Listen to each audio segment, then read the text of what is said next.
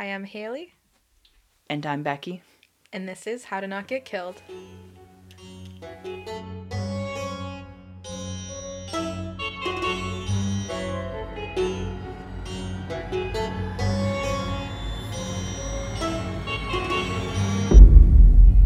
Woo. What's up? What's up? We're back with part 2. Fuck yeah, we are. Yeah.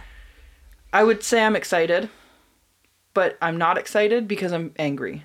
I know. And I said to you earlier, I was like, I'm excited for you to, hear about it so that I'm not alone in, my spiraling thoughts. In your, shit stew pot. Yeah.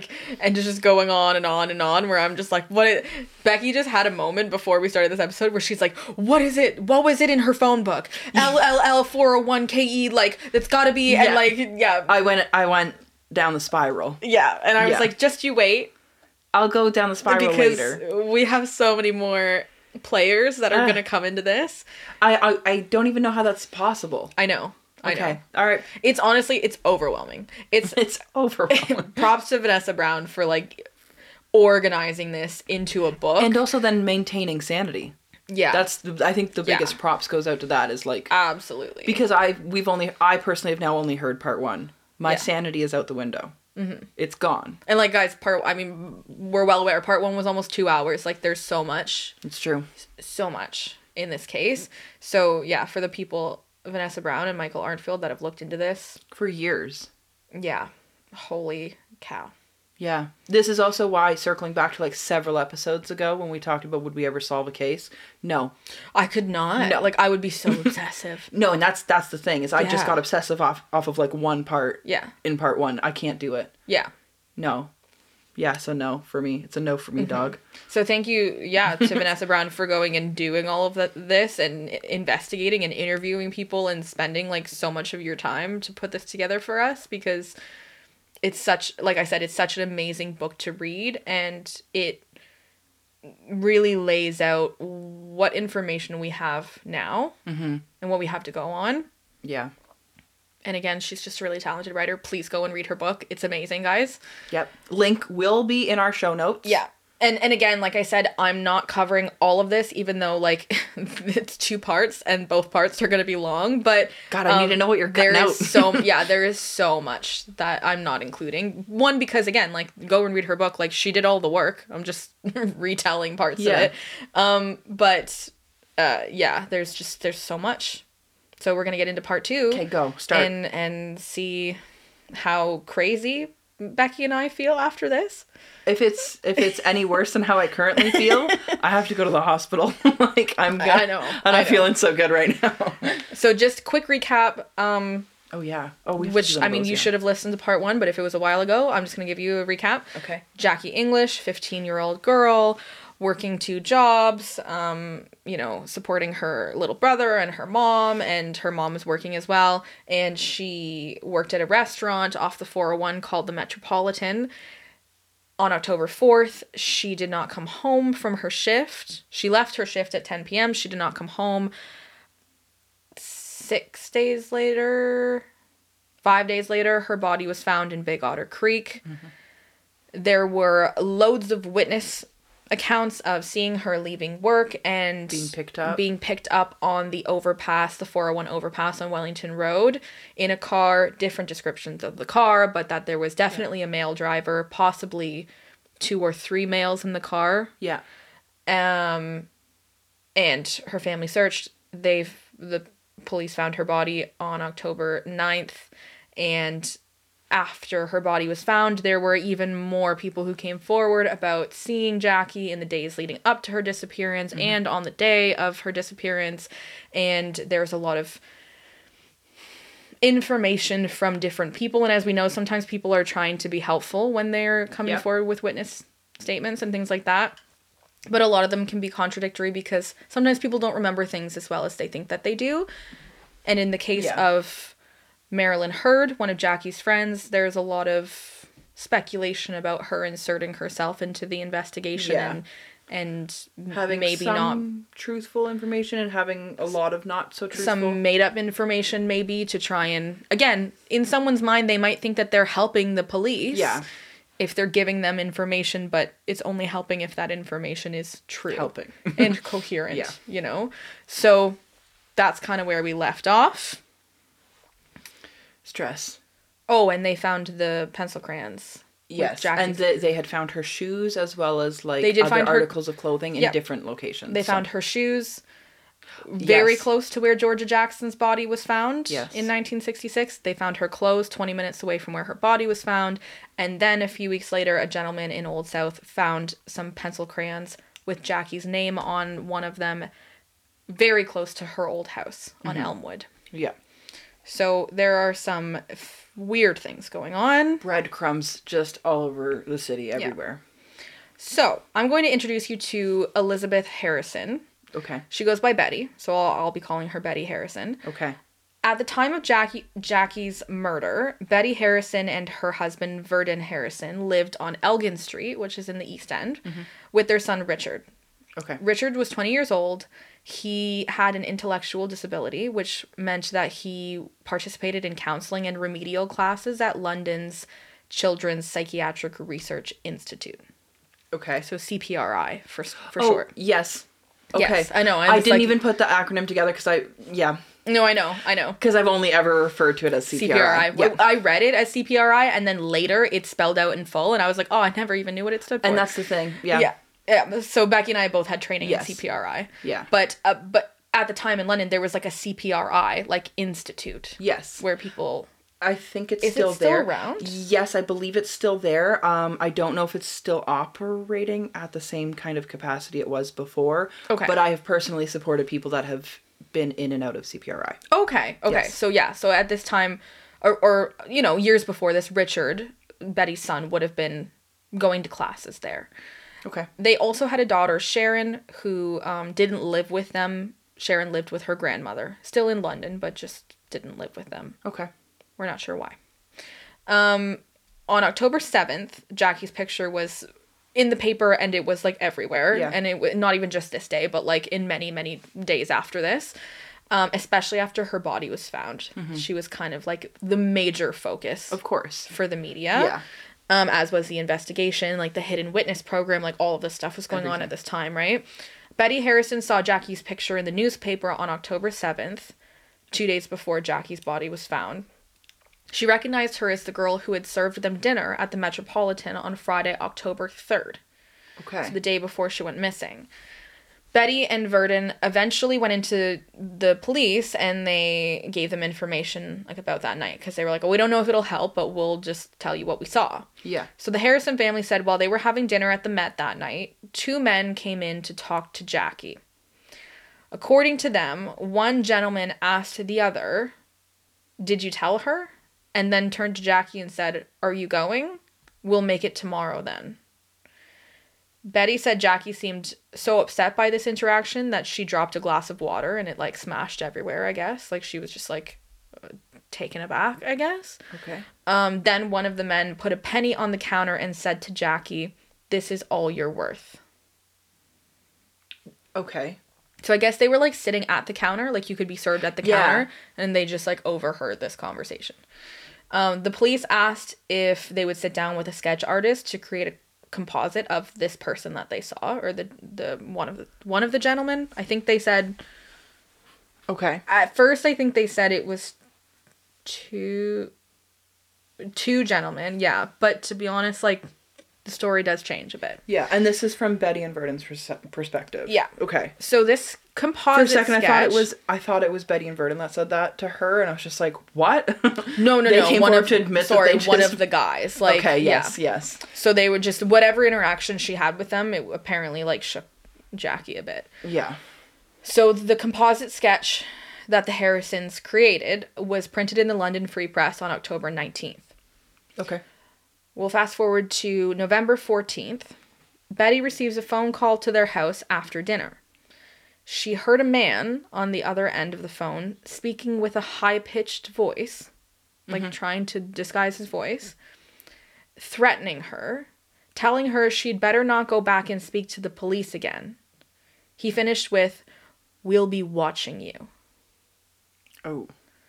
So she called the Okay. police. Yeah, well, yeah, obviously. He was like, freaking don't hope call the so. police. And she would like call the police. She was like, I actually have them on the line. Yeah, Can you good just choice. let them know? So in the Forest City Killer, she says it was Dennis Alsop who came. But in Murder City, it just says it was another police officer. So I'm not entirely sure. It does sound like something Dennis Alsop would do. But Yeah. apparently a police officer sat in an unmarked car parked at the end of the Harrison Street until 6:45 the next day. Sounds very Dennis. It sounds like something Dennis would Yeah. do, like to wait all night. While also sitting in the car, like, solving 47 other Yeah, crimes. exactly. Like I'm not all of his shocked. case files of like everything, right? Yeah. Until 6:45 a.m. the next day when Betty received another menacing phone call. And I'm actually Okay. going to read this one to you because it's a bit longer and I Yeah. didn't, it's not super long. It's just I didn't want to, Yeah. again, I didn't want to paraphrase and it's like very scary. Also, odd choice on making a threatening call to, like, alter your voice. I feel like going high pitch is a very interesting route. Like, if I'm going to I call, know. I'm going to be like, When I read that, this it's is like- Becky. Yeah, it's like, hi. I wouldn't be like, you better I'm not gonna go to the fucking police. kill I'm going you. to fucking kill you. Yeah, Like- like what? Is this Kermit the Frog? Like, what's happening? Yeah, that's an interesting choice to make. Okay. So, okay, so the next call came the next morning, and this is what it said. Okay. It says, I told you not to go to the police. You've been to the police. I saw you had the police over last night. Just what we told you not to do. I'm going to cut you up good, and we will see what I'll do to your husband and kid. I'm going to get you real good. I am really going to enjoy this one. What I tell you this morning, I am really going to enjoy this, baby. It will not make any difference where you are or what you're doing. It will be when you least expect it. I like to fuck dead women, and I'll do it with you when I'm through with you. Okay. Yeah, okay. That was the phone call. That was the phone call. According to Betty, Okay.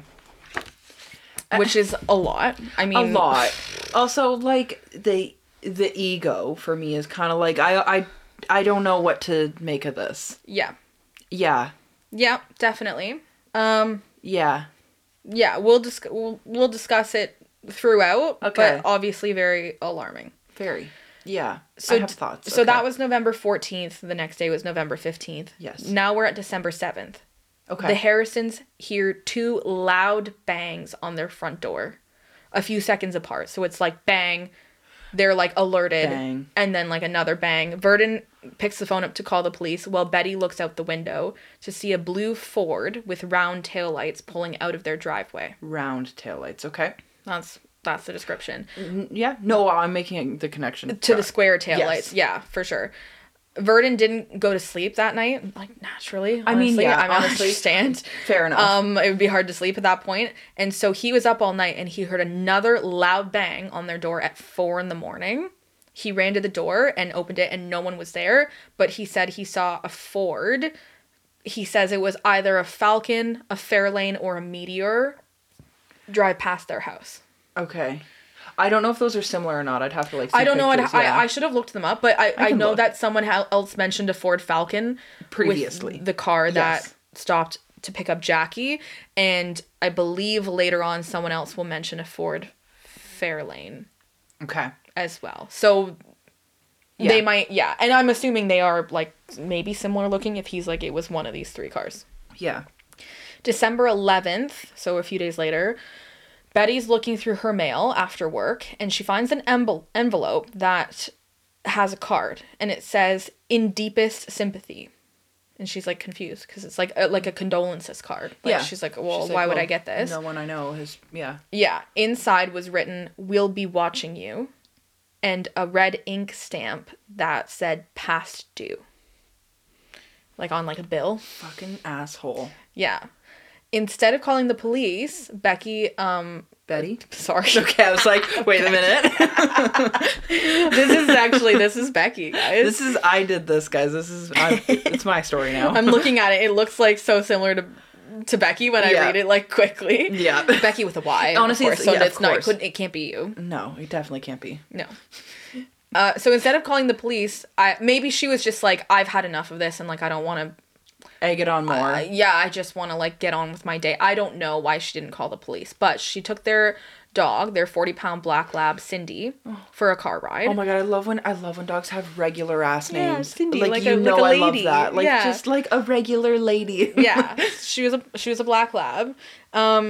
So Betty drove to Treasure Island. Yeah. Like went shopping at the Metropolitan store. She went to where White Oaks Mall is today. Like I said, there's like department stores there. She just like went shopping.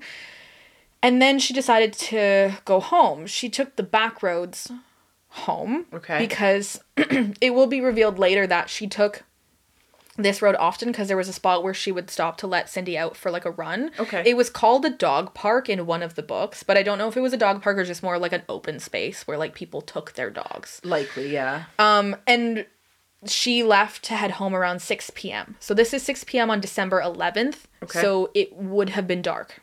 Yeah. Just to clarify that, like, 100%. this Yesterday it was place in the world- 5:45 and it was blackout. Yeah, this place in the world in London, Ontario, in December, past like 5:30, it will looks be like the depths pitch of hell. black. Yeah. It's yeah. So she stops off on the side of the road. Well, okay. So Vanessa Brown in the book basically says that like the story that Betty tells changes like from the first report to an eventual trial that happens. Okay. So she basically says, like, I tried my best to piece this narrative together. Okay. When I read it in Murder City, the narrative is definitely a bit different. Okay. So just everything Yeah. that I read about this is coming from the perspective of Betty, and that's our only source. So it definitely could have happened differently. Okay. But basically, it says that Betty took Green Valley Road east and was approaching the intersection at Hubry Road. So this is like, because I looked it up. So Green Valley is basically parallel to like Exeter Road. Okay. But it's like a few streets south. And it's like a little, so basically if she was at Yeah. Treasure Island, it looks like it was almost connected to that and it just went east, like a little side road. Uh-huh. Yeah, and okay, yes, I think I know exactly. And if you kept going, you would hit Highbury. Yeah. Right before Hubry, this intersection she stops at, Hubry's like the street right parallel to Highbury before Yes. you would have hit Highbury. Yeah. So that's kind of where she is, just so you Okay. know where I'm talking about. Okay, I think I know exactly Yeah. what you're talking about. So yeah. very, very close to like Treasure Island and all that. So again, like even now, like that area is still relatively undeveloped. Like, Yeah. so in 1969, like Just hugely undeveloped, like Yeah. just farmlands basically. Just open, yeah. So she stopped the car to let Cindy out for a quick run. She opened the passenger side door, Cindy got out, and a man jumped in her car. Oh, fuck. Betty quickly hit the gas and, like, swung left onto Hubry Road to try and, like, fling him out of the car, because I guess the door was still open. Hoping he would fall out. She said there had been a can of candies on her seat, and the man, like, started hitting her with it. He eventually, at some point, like, he was trying to attack her, and she was still driving the car. He eventually took out a knife, and he started, like, slashing her with it. Like, he cut her face. What the fuck? At some point, she hit a snowbank, or she stopped the car. Again, it's, like, a bit jumbled, but Yeah. eventually he got out. He went around to the driver's side and, like, pushed her over.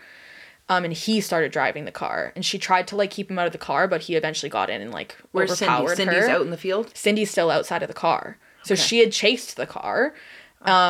And, like, he drove the car back south down Hubry from where they came, stopping a few times to, like, continue to attack her. So this is when Cindy's, like, chasing the car. But then eventually they drove too far off for Cindy to catch up with them. So I think she just stayed wherever she was. Okay. Don't worry, she comes back. Okay. So she said, Betty said at one point he became very, like, gentle with her and reached over and kissed her bleeding cheek that he had cut.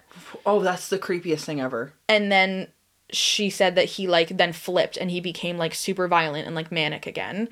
And he would kind of, it sounds like he would kind of go back and forth between, like, being gentle and then, like, attacking her and, like, slashing her. And when he was in this, like, violent state, he would say things like, I like to fuck a woman after she's dead.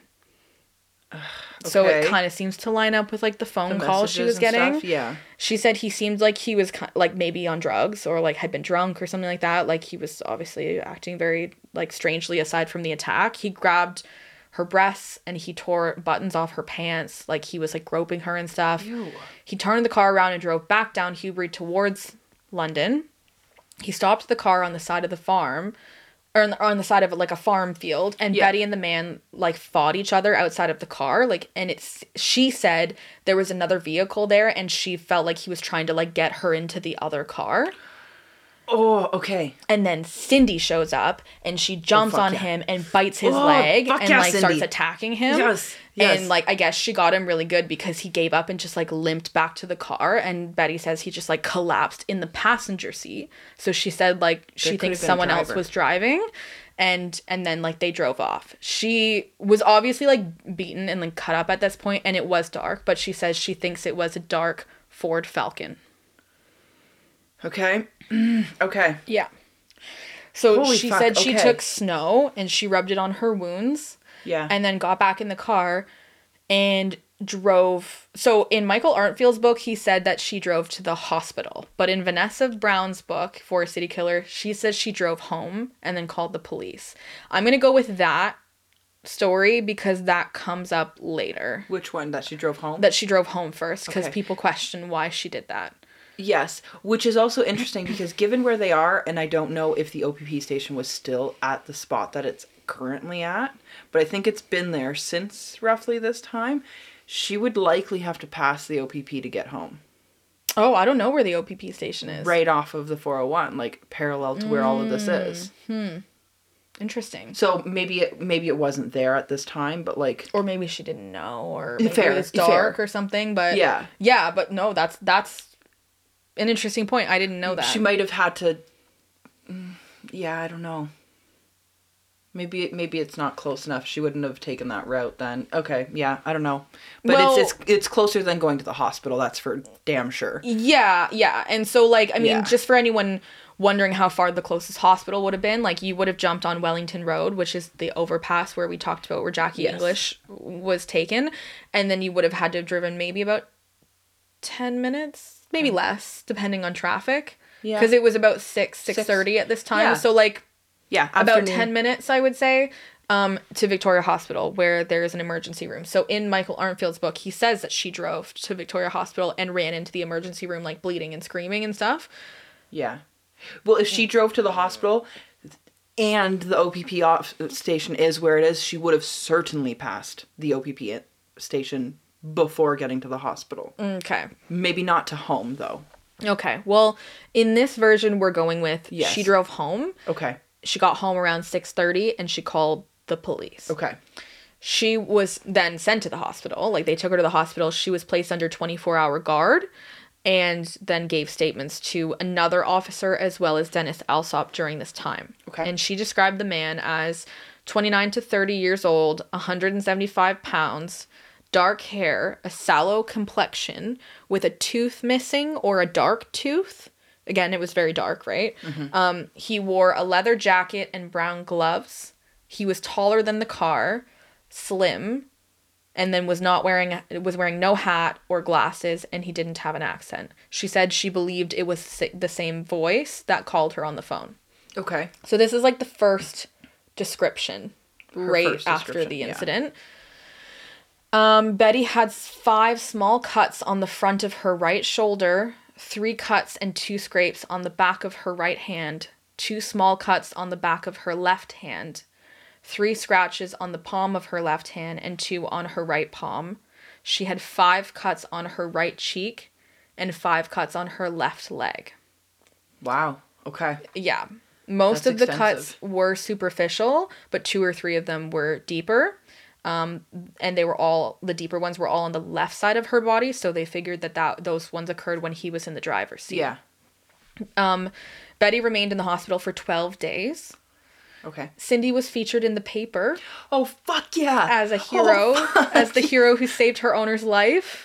I'm There's like a gonna cry. picture in the book I of gotta like see a it. police officer holding Cindy and like That's giving her a fucking treat, awesome. whatever. Giving her a treat. Yeah, yeah. she gets all the treats in the world. You fucking go, Cindy. And Richard Harrison says that Cindy was quite shook up after this incident.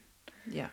Because, I mean, that's, like, Yeah. so traumatic for like a pet to have to Yeah. go through. Like, you know when Oh, yeah. something's wrong, right? Oh, Like, 100%. And then for that to happen, and then for Betty to go directly to the hospital and spend 12 days there, Cindy's not going to be okay. no. No. Like, that's the thing. It's like animals experience trauma just like we do. Yeah. If anything, it's know? like weirder for them because they can't just be like, hey, so I'm going through a rough patch here, Well, guys. yeah, they don't know what's going on, right? Yeah. So, but Cindy was a hero, and we love yay Cindy. for Cindy. Honestly, we love Cindy. Fucking dogs are the best, guys. Yeah. Yeah. Okay, now I'm going to introduce you to Glenn Fryer. Okay. So Glenn Fryer was the principal at CPRI. Okay. He was married to Ruth Fryer. They had moved to London in 1955 from their hometown of Stratford. Okay. And Glenn had gotten his position at CPRI in 1966. Okay. In February of 1968, Glenn and his family moved to be closer to CPRI into a house on Headley Drive, which is kind of in like Oak Ridge area. It's very, very close to where Frankie Jensen and Jacqueline Dunleavy lived. Yes. They moved into their house 1 week after Frankie Jensen went missing. Okay. Glenn Fryer had a history of being violent towards his wife, Ruth. She even reported him to the police once for rolling a car window up on her arm. Oh. And, like, apparently he really injured her. And there were, like, many asshole. other accounts of him, like beating her up, which What a is piece really, of shit. really sad. After Betty's attack, she suffered from, like, paranoia, insomnia, depression. Naturally. Along with the physical pain she was experiencing, she also had scars all over her face. Okay. So she was, like, very reluctant to go anywhere or let anyone see her. Of course. course, because Yeah. you're, like, traumatized. Yeah. I mean, that's terrible. So she went to see a psychiatrist, Dr. Diane Johnson, whom she knew from Richard's time at CPRI, because Dr. Diane Johnson worked at CPRI. She was technically a child psychiatrist. Okay. So she therefore worked for Glenn Fryer. Like, Glenn Fryer was technically her boss. Okay. But basically how this all transpired is that Betty worked as a receptionist at a chiropractic clinic for Dr. Harvey Murphy. And Dr. Harvey Murphy knew Diane Johnson, and so did Betty in a way. So he was like, why don't you go to some counseling?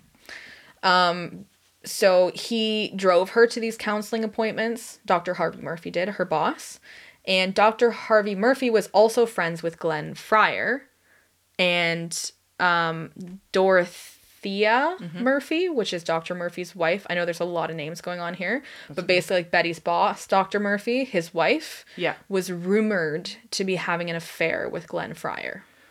Hot gossip. So there's, like, a lot of intermingling connections of here. everything. Yeah. Okay. Yeah. Okay. All right. Vanessa Brown did interview Glenn Fryer for this book, and Okay. he denied knowing Dr. Murphy or his wife. But, Okay. like, through the series of events here, like, we know he knew them. Yeah. Imagine just being like, yeah, I don't know those people, but, like, you obviously know them, and people are like, yeah, but we know But you know them. you know them. Yeah, I know. It's like, So, but how do you do that? Like, yeah. That's so, like, ballsy. Like, fuck you. Also, apparently, Dr. Diane Johnson, Betty's psychiatrist, Yeah. apparently hated Glenn Fryer. Well, he sounds like a jackass. Yeah. Like, sorry if he's still kicking it around, but you kind of sound like a jerk. Yeah, for sure. Yeah. After the attack, Betty never wanted to see her car again. She was like, I don't ever want to And drive it that's again. Like, so whatever. fair. Totally Yeah. understandable. So she said when the police were done with it, she was just going to sell it right off the lot. But she couldn't find the insurance slip for it. Okay. So you can't sell it without the insurance slip. Yeah. And so she just ended up getting rid of it. So her boss, Dr. Murphy, picked her up, said he offered her rides whenever she needed it, because he was super sympathetic to her situation. So he picked her up for work and would drive her home when she needed it, and he would take her to these appointments with Dr. Johnson. So she started these appointments, I believe, sometime around January 1970, so maybe like a month after her attack. And while they were there, like, she was in her appointment and Dr. Murphy was talking to Glenn Fryer because he was friends with him. Glenn had suggested, like, oh, why don't the four of us, like Dr. Johnson, you, Dr. Murphy, and, like, me and Betty, why don't we, like, have coffee one time after one of her appointments? Okay. And Dr. Murphy said that, like, when he mentioned this to Betty, she kind of, like, freaked out. Like, she was like, no, I don't I don't want to do that. I don't know if it was maybe just because, like, of her face, and maybe she didn't want to, like, I don't know. Socialize. But he said he just felt like there was something, like, wrong. Holding her back, yeah. So then after one of her appointments, like, Glenn came up. Yeah. With, like, all four of them were standing there in the hallway, and Dr. Murphy was like, you know what, we don't have time for coffee. Like, sorry, we have to go. Okay. So Glenn, Betty, Diane Johnson, and Dr. Murphy, what was his first name again? Oh, Harvey Murphy. They were all standing in the hallway together. Okay. Just remember that. So... But two of those people are people that Glenn Fryer doesn't know. Glenn Fryer apparently didn't know Betty Harrison, but he knew Diane Johnson because they worked together, and he knew Dr. Harvey Murphy because they were friends. Okay. So, yeah, so they just left. He was like, we don't have time for coffee, and they left. At the beginning of February, Betty claims she received another letter saying, we will be watching you. Final. But the police never saw this letter because she says that she freaked out and burned it, like, in their fireplace. Well, Betty, you don't burn it, though. I know. Okay. All right. I get it, but also don't burn it. You never burn evidence. I know. Okay. February 16th, Richard Harrison came home to find his mother's bloodied scarf that was taken during the attack tied to their front door handle. Oh my God. Mm-hmm. Which is extremely menacing. That's fucked. That's terrifying. That's scary. Around this time, Dr. Diane Johnson and her husband, Reverend Gerald Johnson, later said that they were also being harassed at their home. So there was, like, weird stuff. Like, there was, like, break-ins. They were also receiving letters. They said one time they came home and all of their children's clothes were, like, strewn about all over their front lawn. Like, weird stuff. Weird. And it all started happening around this time. Okay, so fucking weird. So later in February, Betty was hanging out with the Johnsons, and they were all talking about, like, this stuff. Like, the stuff they were experiencing and whatever. And I guess it came up in conversation that Diane hated Glenn because she just didn't like him, so it must have come up. And he was her boss, so it's like, well, my freaking boss, like, he's such an idiot. Yeah. She said she believed that, like, Glenn was sick, and not sick as in, like, ill, sick as in, like, fucked disturbed. Up. Yeah. So, and you know what? When a woman says that, I fucking trust it. I don't know what it is, but if someone's like, I don't know, he just gives me that feeling, I always believe it. It's just, well, I mean, I don't know. Especially, I don't want to jump too far as like impressions of these people, but here I am, like, I'm fucking But when you know that someone's, like, abusing their wife yes. as well, he probably just doesn't have a lot of respect for women, right? So, like, Dr. Diane Johnson's, like, a woman of authority. I mean, she has a doctorate. Oh, yeah, as and she well, probably got right? treated like crap by him. So she's highly educated and much more educated, I guess, than he is. And, like... And probably a threat, honestly. Yeah. So, like, she probably... Like, yeah, there's more that will come out just about, like, other employees from CPRI and stuff like that. Okay. But basically, through this conversation, it seems to have come about that they all theorized that, like, oh, what if it's Glenn harassing all of us? Okay. Right? Because Diane hated him and whatever, and she's like, I think he's disturbed. Like, what? And she had talked about other things that were going on at CPRI as well. She's like, sometimes there's, like, files that will go missing, and, like, some of us are receiving weird phone calls at work. So I think she was trying to connect it to Glenn, being like, well, Glenn knows all of us at work, and, like, we're experiencing stuff at the office too. Yeah. And then now me and, like, Betty, and, like, so they basically, like, yeah, they were basically like, we think it's Glenn doing this. And if it's Glenn doing this and threatening Betty for going to the police about, like, giving a statement about Jackie, then they're like, what if he also murdered Jackie English? Well, you'd have to assume that. Yeah. That's kind of what people are assuming. Like, people are assuming at this point that whoever attacked Betty Harrison is the person who killed Jackie English. They're doing it for a reason. Or at least was involved in her murder. Exactly. That's what I mean by, like, it's a safe assumption to jump to that. Yeah. It's a reasonable assumption, for sure. Also, around this time, Glenn Fryer was asked to resign from his position, like, that spring. Why? It's Vanessa Brown she says goes menacingly. on. Well, Vanessa Brown goes on in the book about how, like, the CPRI was actually going through a lot of restructuring at this time. Yeah. So she's like, to his credit, I don't think it was necessarily because of these, like, weird things going on in the office. I think it was because of some more internal things that are, like, unrelated. Okay. But it's just something of note. So in April, Betty had her son This Richard. is 70, right? 1970? 1970. Okay, Yeah. okay. Just making sure. So basically, like, Jackie English was October 1969. So Yeah. this is like 6 months later, Yeah. 7 months later. Betty had her son Richard call Glenn to see if she recognized his voice as the man from the phone calls. Because now her friends suggested that, like, oh, I think my boss is the one that attacked you. And Betty's like, well, I was getting phone calls, and, like, maybe I'd recognize his voice if I heard it. And when Glenn answered, she was like, yeah, that's his voice.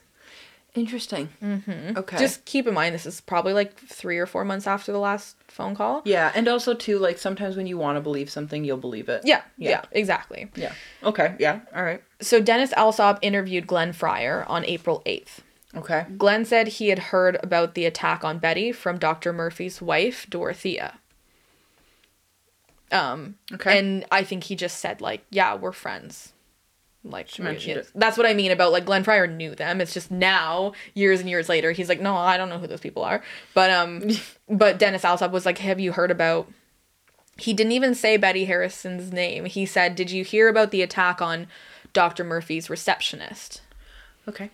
And Glenn was like, yeah, whatever. So Dr. Murphy, now that, like, Glenn was being investigated, Dr. Murphy was sort of, like, asking Betty questions. He's like, so what made you link all of this to Glenn?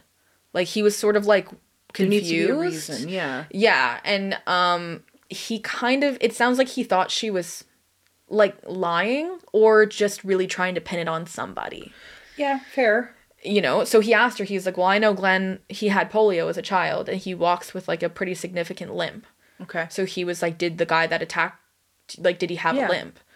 And basically all she could say was, like, well, he limped back to his car after, but, like, my dog had just attacked him, so, like, Okay. anybody would be limping And- after yeah, that, exactly. I guess. Okay, so sure. she's like, I don't know.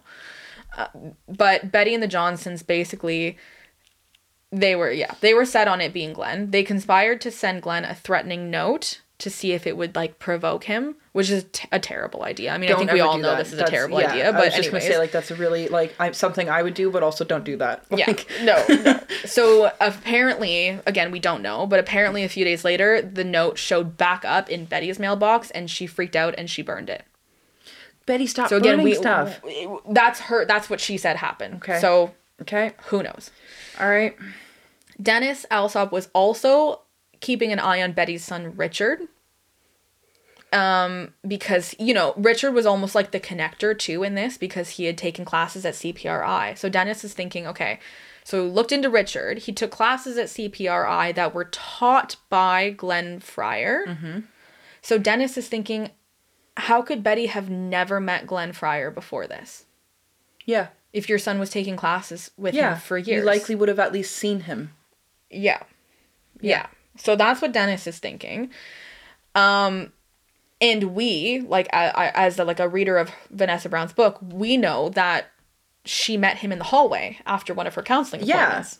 Well, I was just going to say, yeah, weren't they all supposed to have coffee and they all stood in that hall together? Like, Yeah. So she did meet him there. and she would have had to hear his voice and everything. Yes. Well, and again, it's sort of like, it was dark when she was attacked, but if you are like, I'm certain I'm recognizing this Yeah. person, wouldn't you have recognized him in the hallway? That's just something to think about. Okay. So Dennis Alsop brought... Guys, she just put her finger up at me and, like, That's just- literally put me on pause. No, that's not what I'm just saying, make a note. Make a mental note. So Dennis Alsop brought Betty some photographs to look at. She Okay. had apparently looked at, like, over 1,200 mugshots at this point to try and, like, find her attacker. But among these, there were just 12 that he brought, and among them was a picture of Glenn Fryer. Betty pointed him out immediately, but Dennis knew she was lying. And she said she knew who the man in the picture was, and he was like, oh yeah, do you? And she was like, yeah, I recognize him as the man talking to Jackie English at the Met the night that I was there for dinner. So That's what Betty said. that's what Betty said. And she apparently started crying. And Dr. Diane Johnson she was also there during this, like, photograph lineup. And she pointed out Glenn as someone she had seen somewhere. And Dennis is sitting Just there somewhere. full well knowing that Diane Johnson works for Glenn Fryer. Why are they acting like they don't know him? suspicious, no? Why? Yeah. Okay. Richard also points out Glenn. And well, he yeah, says, Richard takes his classes. But he says, that's the man that we saw at the Met. No, that's the guy who teaches my classes. I know. Why are they wording it weird? Yeah. I know. That's why Dennis is suspicious. He's like, what the fuck is going on here? What the fuck? On April 26th, Glenn Fryer was arrested for the attack on Betty Harrison. Okay. Upon searching his office and his house, they found one of the pieces of evidence they were looking for. They told Glenn's wife, they were like, we're looking for two things. One of them is the insurance slip from Betty's car. Mm-hmm. And Ruth was like, oh yeah, let me go get it. Like, completely oblivious. And she comes back, she's like, this is it, right? And she pulls out a greeting card that read on the front, I don't feel safe around you. And on the inside, it said, you've got my combination. I don't know. I genuinely don't know what that's about. But inside the card was the insurance slip. And Dennis was, like, so confused. And he's like, when did you get this? She's like, well, someone mailed it to us a week ago. And Glenn just, like, we thought it was an advertisement for an insurance company. Someone's insurance slip that has their first and last name and likely address and everything. That's advertising?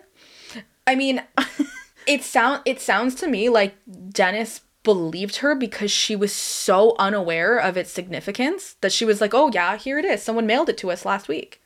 And that's the thing, is that she was like, someone mailed it to us. Not like, oh, I found this in my husband's office. Okay. Like, someone sent it to us. Okay.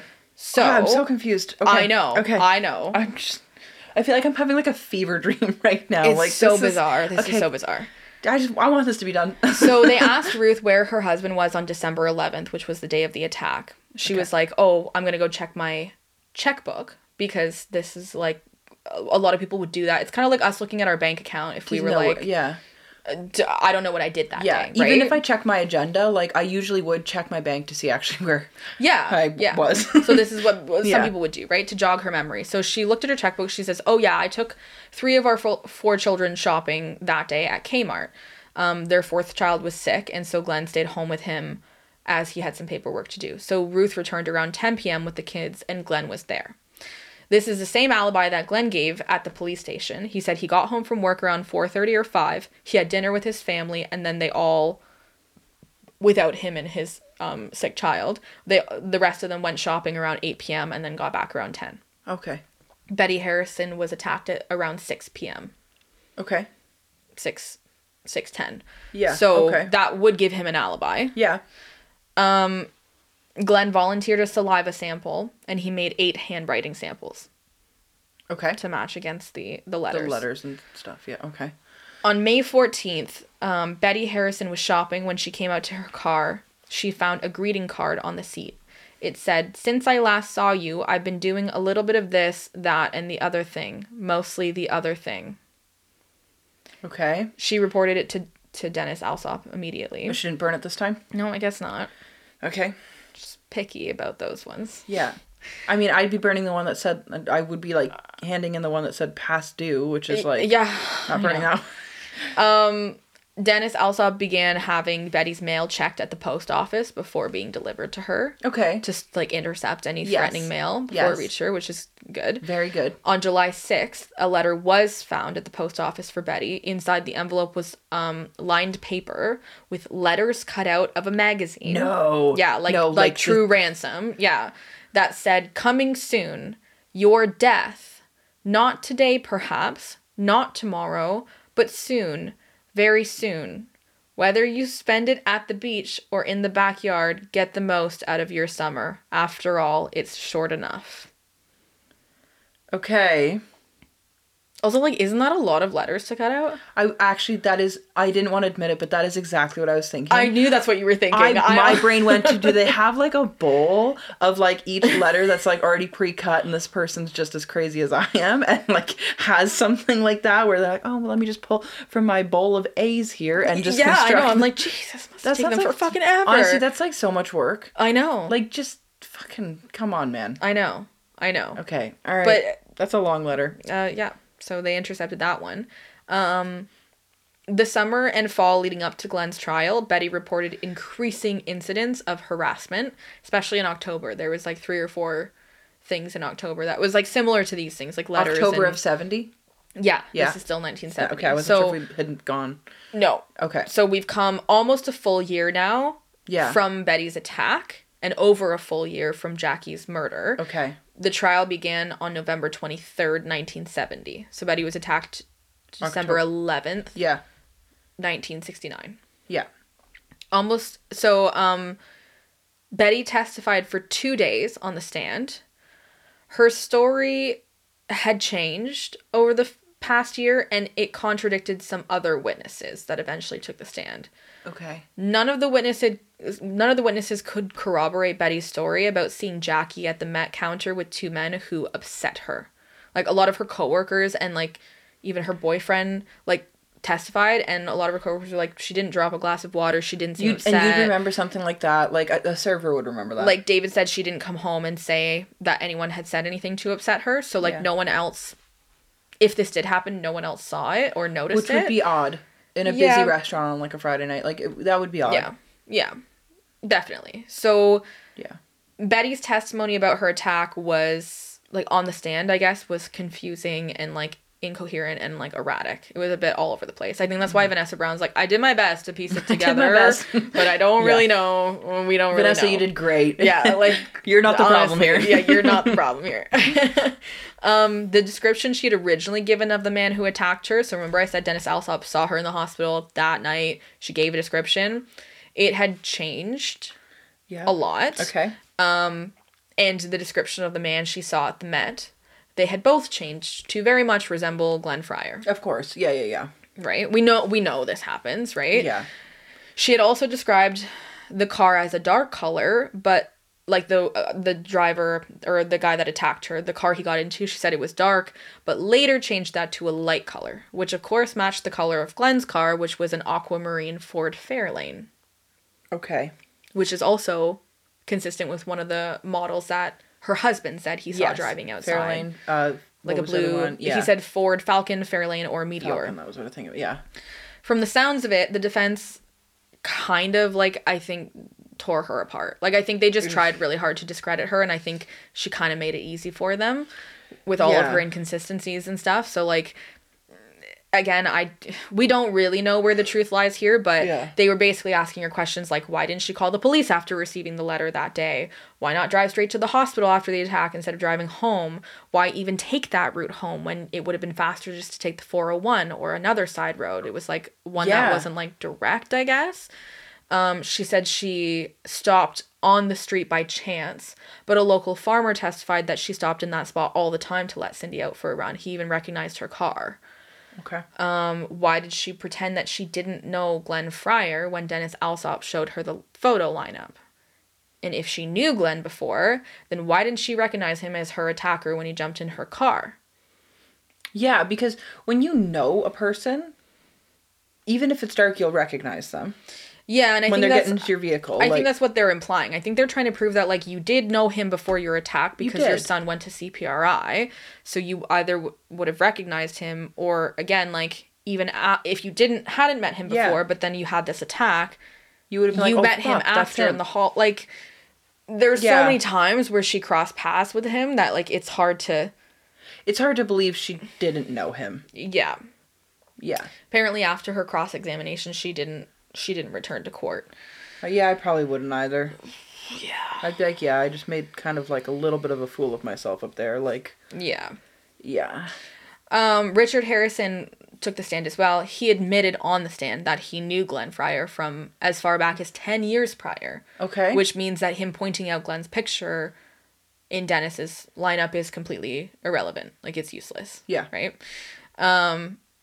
As the man that he saw at the Met, basically. Yes. Yeah. Marilyn Hurd also took the stand, and it turns out that she had taken some remedial classes at CPRI as well, alongside Richard Harrison. Okay. So she knew Richard, and she knew Glenn. Okay. Because Glenn also taught her classes. Okay. She apparently lived only a few blocks away from the Harrisons, knew all of them. I think maybe as acquaintances, like, I don't think she was best friends with them. Mm-hmm. And she also knew Glenn. So she kind of provided a bit of a connection between like Glenn Fryer, the Harrisons, and Jackie English because she was friends with Jackie. I think that's why they put her on the stand. To get a connection at all. Maybe further prove that like the Harrisons had to have known Glenn. I don't know. But okay. I don't know exactly the details of her testimony, but she was put on the stand. Yeah. Dr. Diane Johnson also took the stand along with some other CPRI employees. A lot of them didn't speak highly of Glenn. They speculated he was mentally ill. Some suspected he had been making strange phone calls to some of them. He apparently had a reputation for not being truthful and for treating women poorly. Which we suspected already. Which isn't surprising. They said he even sometimes would become violent towards women, especially young women. Okay. Which is so unsettling. Yeah. So they said some of them also received letters similar to the ones that Betty Harrison and Diane Johnson had been receiving. So this is kind of like happening, it sounds like a bit to everybody at work and like even at home. Yeah. So Glenn's lawyers brought up Dr. Robert Dryburgh as a character witness for Glenn. Okay. So this was interesting. This actually shook me when I read this because Dr. Dryburgh is my chiropractor, but this Dr. Robert Dryburgh is my chiropractor's father. Interesting. Okay. Yes. Because she was like, he's a chiropractor and like owns a clinic and all this stuff. And I was like, yeah. So that's my chiropractor's father. This is how small London is. Yeah. Yeah. So Dr. Robert Dryburgh was brought up as a character witness. He owned a chiropractic clinic and he volunteered with troubled youth. He was like very well respected in the community. He was an elder at the Hamilton Road Brethren Church, as was Glenn Fryer. So he knew him through church and just like the community. Yeah. He described Glenn as a peace-loving type of man. Oh, he sounds like it. Yeah, I know. It doesn't sound very peaceful to me. People are calling him literally like a wife beater, and someone has to say, yeah, that's interesting.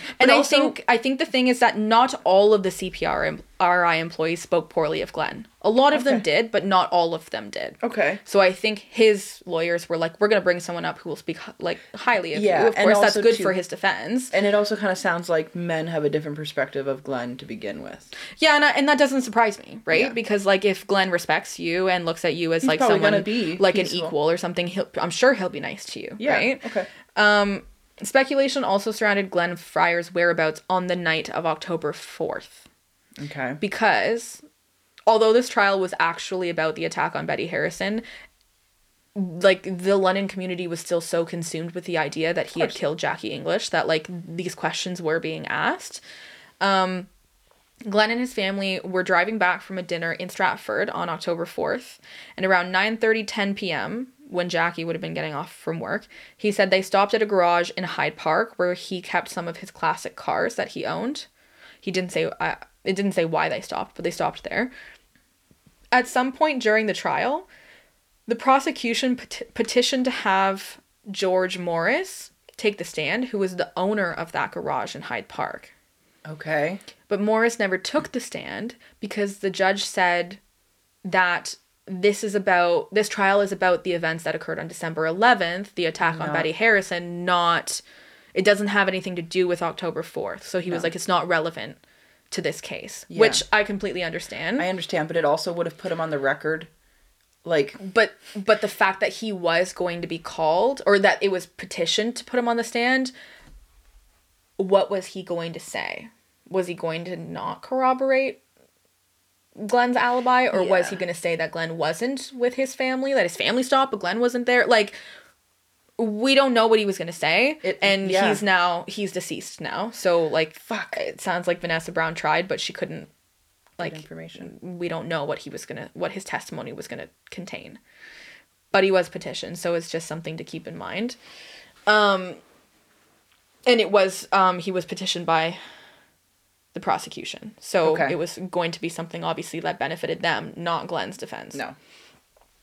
So as far as physical evidence goes from this case, the case of Betty Harrison, a local farmer testified that he saw Betty's car, which he recognized, again, from how often she stopped there. He said he saw it on that night driving erratically on the road. He didn't see any other cars. The footprints on the ground left by Betty's attacker somewhat matched Glenn's shoe size and a pair of boots that he had at his house, but the scene had been contaminated by rain that day, so they couldn't really say with certainty, because I guess they didn't get there until like a few hours later. Okay. There was a cigarette butt found in Betty's car, believed to be from her attacker, because she didn't smoke. It was tested, and the DNA was found to be from a non-secretor. So I know we've heard this before in true crime cases, just to remind people that basically, like, if you are a secretor, your blood type will secrete into other bodily fluids, such as saliva or semen. Yeah. So they could test your saliva and determine what blood type you are. If you're a non-secretor, which is a very, very small portion of the population, then they can't determine your blood type from saliva or semen. They would need to take an actual blood sample from you. Yes. So Glenn Fryer is a secretor, and the DNA on the cigarette butt was from a non-secretor. Okay, so that rules out Glenn as far as the cigarette butt goes, if they believe it came from her attacker, which again, she didn't smoke. So they're kind of believing that it did. Yeah. Could the husband have the occasional sneaky smoke that she doesn't know about or something? Her husband didn't smoke. It came out later that apparently her son did, so it could have been him. Okay. Yes, but it couldn't have been from Glenn Fryer. Okay. Is basically what we're saying. Yeah. The handwriting analysis was inconclusive when comparing Glenn's samples to the letters. None of the fingerprints on any of the letters matched Glenn's. Also, just of note, because it was mentioned in the Forest City Killer. I think it was Vanessa Brown that mentioned this. Ruth Fryer drove a white Chrysler station wagon, which was the vehicle of interest in the Jacqueline Dunleavy case. Right. That a witness saw her getting into. Okay. It's just something that she noted as far as like cars and makes and stuff that we've been talking about. Yeah. And again, they lived very, very close to Jacqueline Dunleavy and Frankie Jensen. That's why it makes Glenn Fryer seem like a really suspicious character. Because he also just like moved into town like right before everything happened. Well, he moved into that neighborhood a week before Frankie Jensen went missing. Yeah. Apparently, Dennis Alsop asked him about it in one of the interviews. He was like, "Did you participate in the search for Frankie Jensen?" And apparently Glenn was like, "What? Why would I? It was none of my business. I wasn't even..." Yeah. Oh, that's like apparently that like shocked him, you know? That's a good answer to have. Yeah. That's a really good, smooth, play it cool buddy answer. Yeah, I'm just trying to pull in some of these connections. Devil's advocate here. Yeah. And I'm just like, the fact that he asked too is just... That's what these authors are saying, right? Vanessa Brown and Michael Armfield are like, the fact that that he asked those questions kind of tells us what he was thinking, right? He was trying to make connections. Oh, yeah. During the trial, Betty Harrison revealed that she had mailed the insurance slip to Glenn Fryer's house. Oh, okay. There's no case. There's no case. Yeah. That closes it. The letter that came along with it had used a children's stencil set to write it out, which was actually the same as some of the letters that Betty was receiving. Some of them were written out with like a stencil set. You know what I'm talking about? Like stencil letters? Yeah.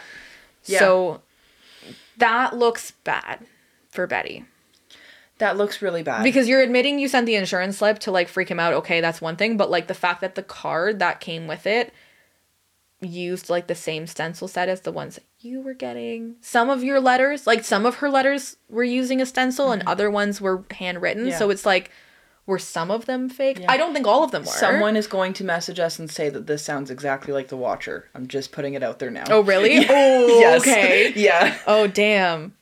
So Betty claimed that her attacker would have a wound from where her dog bit him. Like Cindy bit him, right? Like got him pretty good. And cuts on his hand from when she fought back against him with his own knife. Yeah. So apparently she knows like for sure that she did cut him somewhere. Some employees testified that Glenn didn't have like a cut on his hand or any bandages. Other ones said that he did. There was actually quite a few people that said that they saw him with bandages on his hand around this time. And one even said they thought they saw like a Band-Aid on his face. Okay. But his office manager, who worked with him like every day, said she didn't see anything. So kind of like 50-50 there. Weird. Okay. One person said they heard him complain about having a sore leg around this time. But he had polio, correct? But again, he had polio and like he walked with a limp, so like he'd likely always have a sore leg. Like his leg, he had to be in a brace as a child, and like something about the something had to be fused. I can't remember the details of it, but I would imagine his leg was probably sore like regularly. Yeah. It's just my speculation, but again, this is just the evidence that was presented. Police found a carton knife in the trunk of Glenn's car, and one of the, like, whoever examined Betty and, like, determined what weapon would have been used, they said it would have probably been, like, thin, like a razor blade almost. She described it as, like, an 8-foot, like, double-ended knife or something like that. Okay. So it wasn't the same knife that they found in Glenn's car from her description. They also said it had a bunch of blue paint on it that was, like, chipping off. Okay. And a lot of experts were like, if he was flailing it around and slashing at her, like, some of that paint definitely would have been in her car. Yeah. So take that as you may, but it doesn't sound like it's the same weapon. Glenn Fryer chose a trial by judge, and he later said to Vanessa Brown, "Good thing I did, because to be honest, it sounds like everybody in London thought it was him. That everybody wanted They just wanted it to be him. Because it wraps up nicely. This guy that not everybody likes, like, suspicious, whatever, has a few things that you can kind of pin against him. Not everything fits, but you can make it work. Like, yeah, you that he attacked this woman, that he killed Jackie English, because again, everyone's believing that if he gets convicted of this crime, then, like, he's guilty of everything else too. Because it sounds wonderful. It sounds nice. It sounds like a resolution. Sounds like a really good story. Yeah. Yeah.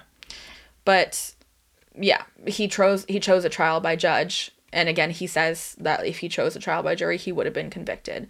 But the judge basically said, like, looking at the evidence, the facts. Yeah. I cannot convict you beyond a reasonable doubt. Oh, and that's true. And the judge basically said, I'm not convinced of your innocence in all of this. He said, only you know. You sound like a shitty guy. Yeah, but... he's like, only you know if you're innocent or not. But based on this evidence, I can't convict you. Yeah. And that's basically how it ended. So he was not convicted. Okay. In 1974, Glenn moved to Toronto for work after receiving his BA from the University of Waterloo. Mm-hmm.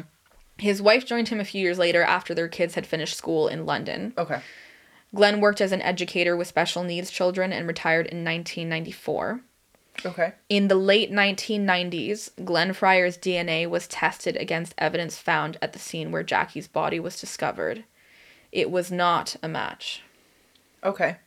Even after the trial ended, Betty Harrison called Detective Alsop to report more threatening phone calls and suspicious items found in her car and around her house. She even showed up at his office one time to ask him to come to her house to interview her.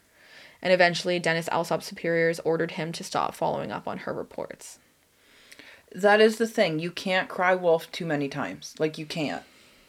Yeah. It's an age-old story for a reason. And that's the thing, is, like, that's what sucks. Like, even with someone like Marilyn Hurd or Betty Harrison, where it's like, there is truth in there. Like, Betty Harrison was attacked. Yes. And I definitely believe she was being harassed. That she at least received one threatening phone call, at least received one threatening letter. And that's terrifying. Like, that's enough to put you into a state of paranoia where you believe that it's happening maybe more than it is. Yeah. I sympathize with that for sure. Yeah.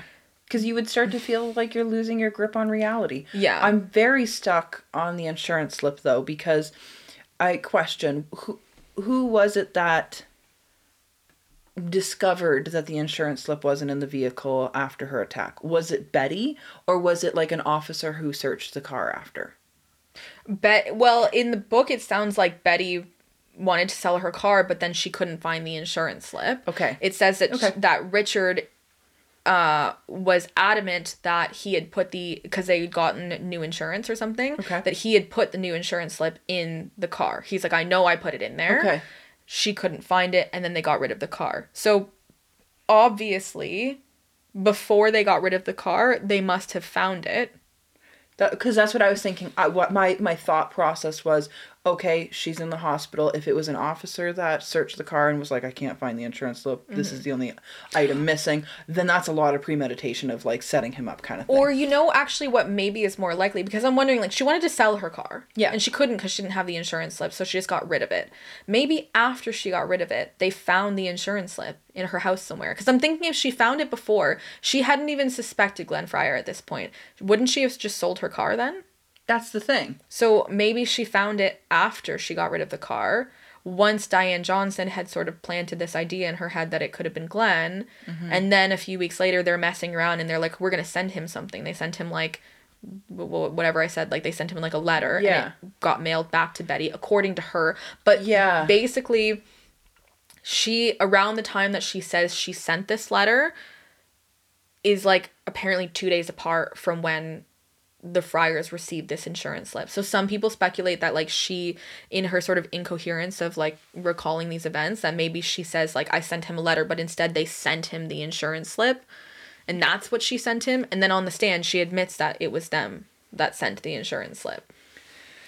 So Okay. we do know that, like, that's why. I don't know why they kept it, to be honest. Glenn like, didn't fucking charge her with something, because that's fucked. yes. I think that's fucked up. Like, Yeah, and that's the thing. It's like you are at that point trying to frame somebody. That's framing. You're trying to frame someone that you do believe did it, but again, you're not helping. You're not helping. And you're not fully aware of the outside influences that are leading you to this person, right? I think that she just wanted it to be somebody. And that's the thing, but it's just like it doesn't help. And I think that's why I'm, like, stuck on it. Is like that actually hindered a lot of it. And that's why Dr. Harvey Murphy, like, who also testified, and, like, his wife and, like, everyone testified, but, like, that's why he was so suspicious in the beginning. He's like, why Glenn? Like, what brought you to this conclusion so suddenly? Yeah. And, like, Dr. Murphy, his wife was apparently having an affair with Glenn Fryer. Like, he had every reason to want it to be Glenn. Oh, yeah. And he was still, yeah. basically, I think it said in the book that his testimony was, like, in favor of Glenn and not Betty. So it is interesting that, like, I think there's a lot of people that agree that, like, he was a shady character. Yeah. For sure. Oh, He's absolutely. very suspicious There's no denying guy. that, yeah. But that they don't think he did this. Yeah. And that he couldn't have been Jackie's murderer. I think there's still a possibility that he could have been involved, but the DNA doesn't match. Mm-hmm. So that's hard to say. But again, if there was multiple people that picked up Jackie, like, he could have been one of them. Could have been. We don't know for sure, but I don't think he attacked Betty Harrison. No.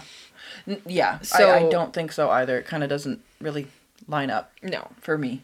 No. Personally. And it's such a waste of resources, too, to have such a circus of a trial. Like, that probably lasted forever. And, like, so many people were brought in and everything. That's, yeah. November 17th, 1972. Mm-hmm. 133 Elmwood, the apartments that stood at 133 Elmwood, burnt down. Okay. The cause of the fire was never determined. Okay. So that's why I said 133 Elmwood isn't there anymore. It's just a parking lot. So it burnt down in 1972. Completely. Okay. There were three. It's so weird. Okay. I believe there were 3 people that died. I didn't write all the details because there's a whole section in The Forest City Killer about this fire. But again, I couldn't include everything. But I believe a mother and her 2 children died. Oh my God. Okay. Yeah. January 8th, 1973. Okay. So because that was November 1972. So we're like 3 months later. Mm-hmm. 2 months later. Firefighters arrived at 171 Elgin Street around 3 a.m. to find the body of Verdon Harrison just a few feet from the door. Betty and Richard were found inside Richard's bedroom. Betty had cuts on her hands and bruises on her forehead. It appeared that she might have tried to smash a window open. Okay. They all died of asphyxiation. Oh my God. Okay. The fire had started in an addition at the back of the house. Okay, I'm only including this because I know this is going to upset you, but I'm only including it just because this is weird. They had a dog. It was not Cindy, because Cindy had been mysteriously poisoned. Okay. In 1971. Okay. May 7th, 1971. So that would have been like 6-7 months after the trial. Terrible. So their dog was also found in the house. Like, they all died in the fire, but it wasn't Cindy. It was, they got another This new dog dog, after okay. Cindy died. His name was Chimo. He was a German Shepherd because they wanted to have a dog to feel safe. Of course. But it's just, I only included that detail because it is very strange that Cindy was poisoned. Like, that's not, like, your dog didn't die of old age. No. Didn't get hit by a car. Like, your dog was poisoned. What kind of poison was it? It doesn't. It doesn't say. It just says she was mysteriously poisoned. Okay. All right. Okay. And then the entire family dies in a fire 2 years later. Oh, this is so fucked up. Okay.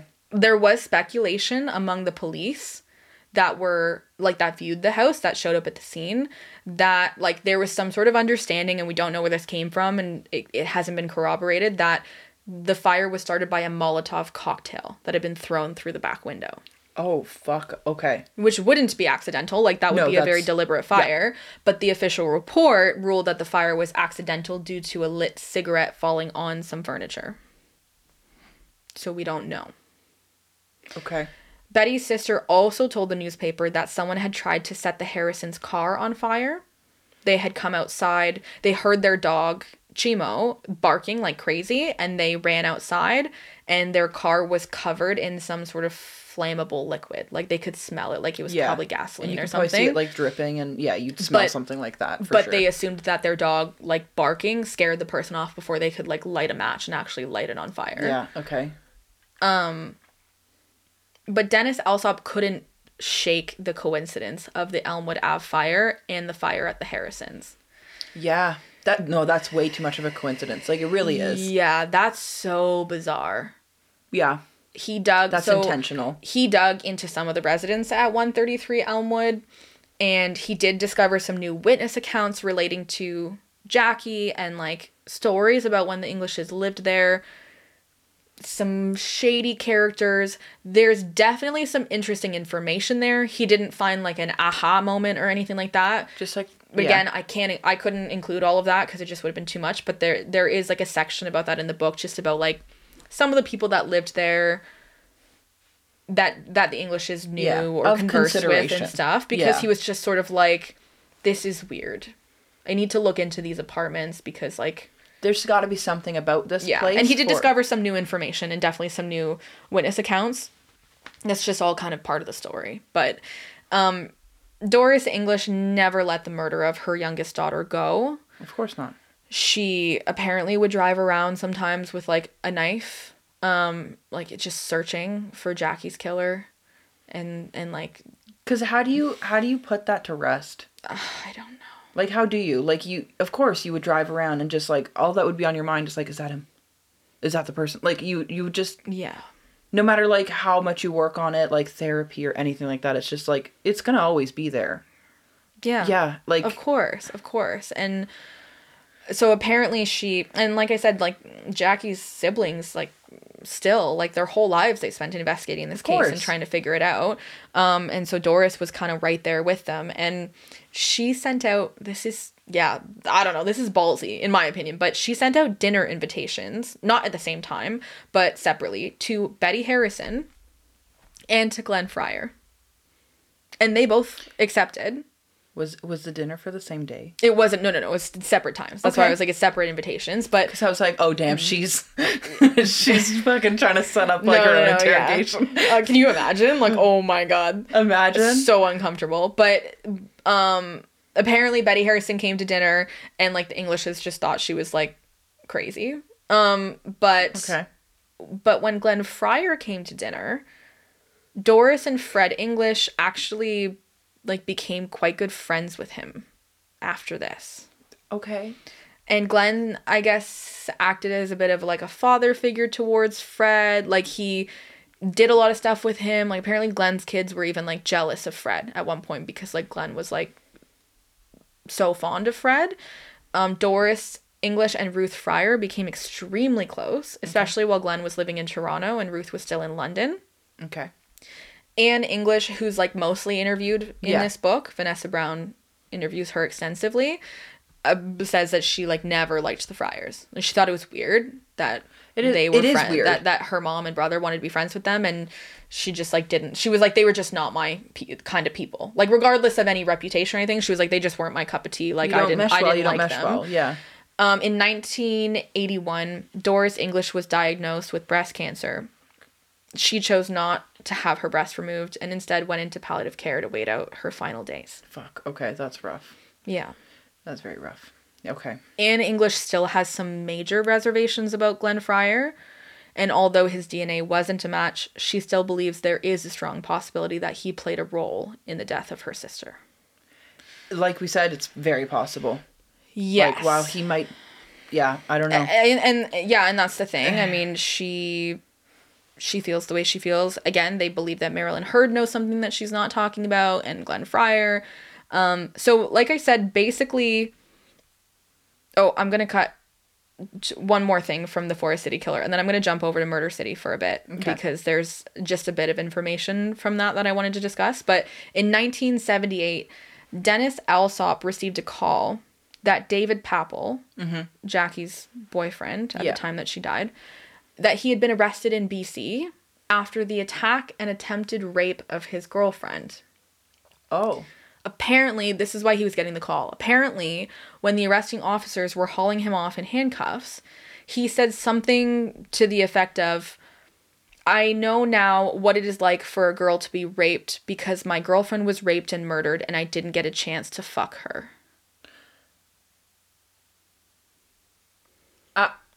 Okay. So... Okay. Did he lie about having sex with Jackie? That's the big question that everyone's asking.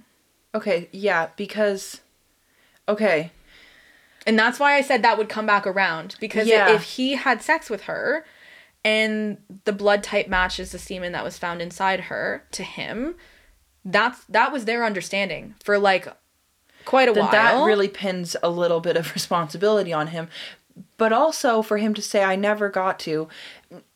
is weird because there's like literally an eyewitness of them naked in bed together. Mm-hmm. There's her diary account of being carried off to bed and not really knowing what happens next and having tears. And we don't know. I mean, like they could have like fooled around a bit and not had sex. And like some people do speculate like maybe like he was older and maybe he was just bragging. Like maybe he was like, yeah, we're having sex. Of course. And we're not, right? Like that's not hard to believe. And that's so not hard to believe. A young guy would do that. No. Half the guys we went to high school with all made up shit like that. Yeah, of course, right? It's not fair, but it's normal. Yeah. And who knows? That's what a thing. fucking weird thing to say when you're being hauled off. Wow. 10 years later. Yeah. Yeah. Still holding on some like weird resentment about not being able to have sex with your girlfriend. Interesting. And Jackie had never written in her diary that she had had sex with David or with anyone else for that matter. Okay. For someone, so like people are saying for someone who like wrote about like everything. The dates that she went on and the guys that she kissed and whatever all this stuff, she never wrote about her first sexual experience. Like if that were to happen. Which I feel like for anybody who is like a consistent diary writer, that's a moment you document. That's a huge moment. Whether it's good or bad, you're documenting it. Yeah. In one way or another. Yeah. Because she even documented in code the night that she was taken to Dave's room and like stripped down and whatever, and she said I faked tears. So like I could take that as like she faked crying and then he stopped. Like he didn't do anything. Yeah. So I would imagine if she was writing in code, like if they had had sex that night, like would she not have maybe said like he did this to me or like we had sex or something like that, like at any point in her code, in her diary, anywhere. Yeah. I don't know. Again, it's hard to say, but that's just something of note that she never wrote about it. So it is highly possible that David was lying. The semen found at the crime scenes of Jackie English, Jacqueline Dunleavy, and Georgia Jackson were all type O blood type, which means they would have to be a secretor. Yeah. This seemed to rule out Glenn Fryer. Okay. Because, again, none of that matched Glenn. Yeah. While David Papple was in jail, his brother Rick wrote him a letter, which was eventually sent to Dennis Alsop by the jail officials. Mm-hmm. In the letter, Rick wrote about something that had happened between the two brothers in the past and implored David to keep this a secret. And And from Dennis Alsop's notes, it was clear that he was keeping an eye on Rick Papple, like just in case. Just at one point, because Jackie had written about kissing a guy named Lloyd, which everyone assumed was Lloyd Lackey that she worked with. Mm-hmm. But Rick Papple's middle name was Lloyd. Oh, what the fuck? And Dennis Alsop had referred to Rick Papple as Lloyd in some of his notes. Okay. I'm wondering if maybe Rick went by Lloyd sometimes. I don't know. Interesting. But it is just something to think about. Oh my god, okay. Dennis also made note of Rick's car, which was a red 1966 Dodge with square taillights. Okay. Okay. So, a point that converges a bit in the Forest City Killer and in Murder City. So, Vanessa Brown basically acknowledges that there is a guy in Michael Arntfield's book in Murder City that he refers to as the porn man. Mm-hmm. He does eventually name him. I'll get to it. But basically, he has like a whole section. It's called the porn man. Vanessa Brown talks about it in her book because she's like, a lot of people have asked me about this, and I've seen this on a lot of like Unsolved Canada forums and things like that. And she's like, basically, the story of the porn man is that there was a guy in London that there were reports that led police to searching his house, and they found child pornography and a trunk full of jars of human feces. Ew. Yeah. Some people assumed that the porn man from Michael Arntfield's book is Glenn Fryer, although Vanessa Brown said there's no basis for this other than a CPRI rumor that the groundskeeper of CPRI did a plumbing job at the Fryer's house and called the police after he found kiddie porn on 8mm film jammed into the pipes. It was like a rumor that was started, and that he called, and then the police came and searched. And they didn't find kiddie porn, but they found like pictures of young boys and then these jars full of feces. Vanessa Brown, this is interesting. Okay. She traced the story about the first story about the porn man to a series of articles published in the Toronto Star in 1992, written by John Duncanson and Nick Prawn. Does that... Lethal Marriage, yeah, okay. Yes. He wrote, yeah. He wrote, and he I was wrote like, Lethal wow, Marriage. I know that name, so, and I can like picture it, what's it on? And then I like scanned up in my image and it said, yeah, okay. Yeah. And she mentions that in her book. She was like, he wrote Lethal Marriage. She praises that book, actually. Yeah, it's intense. Please, either read it or just don't, because it's very heavy. One or the other. So Nick Prawn and John Duncanson wrote a series of articles in the Toronto Star about cold cases in southwestern Ontario.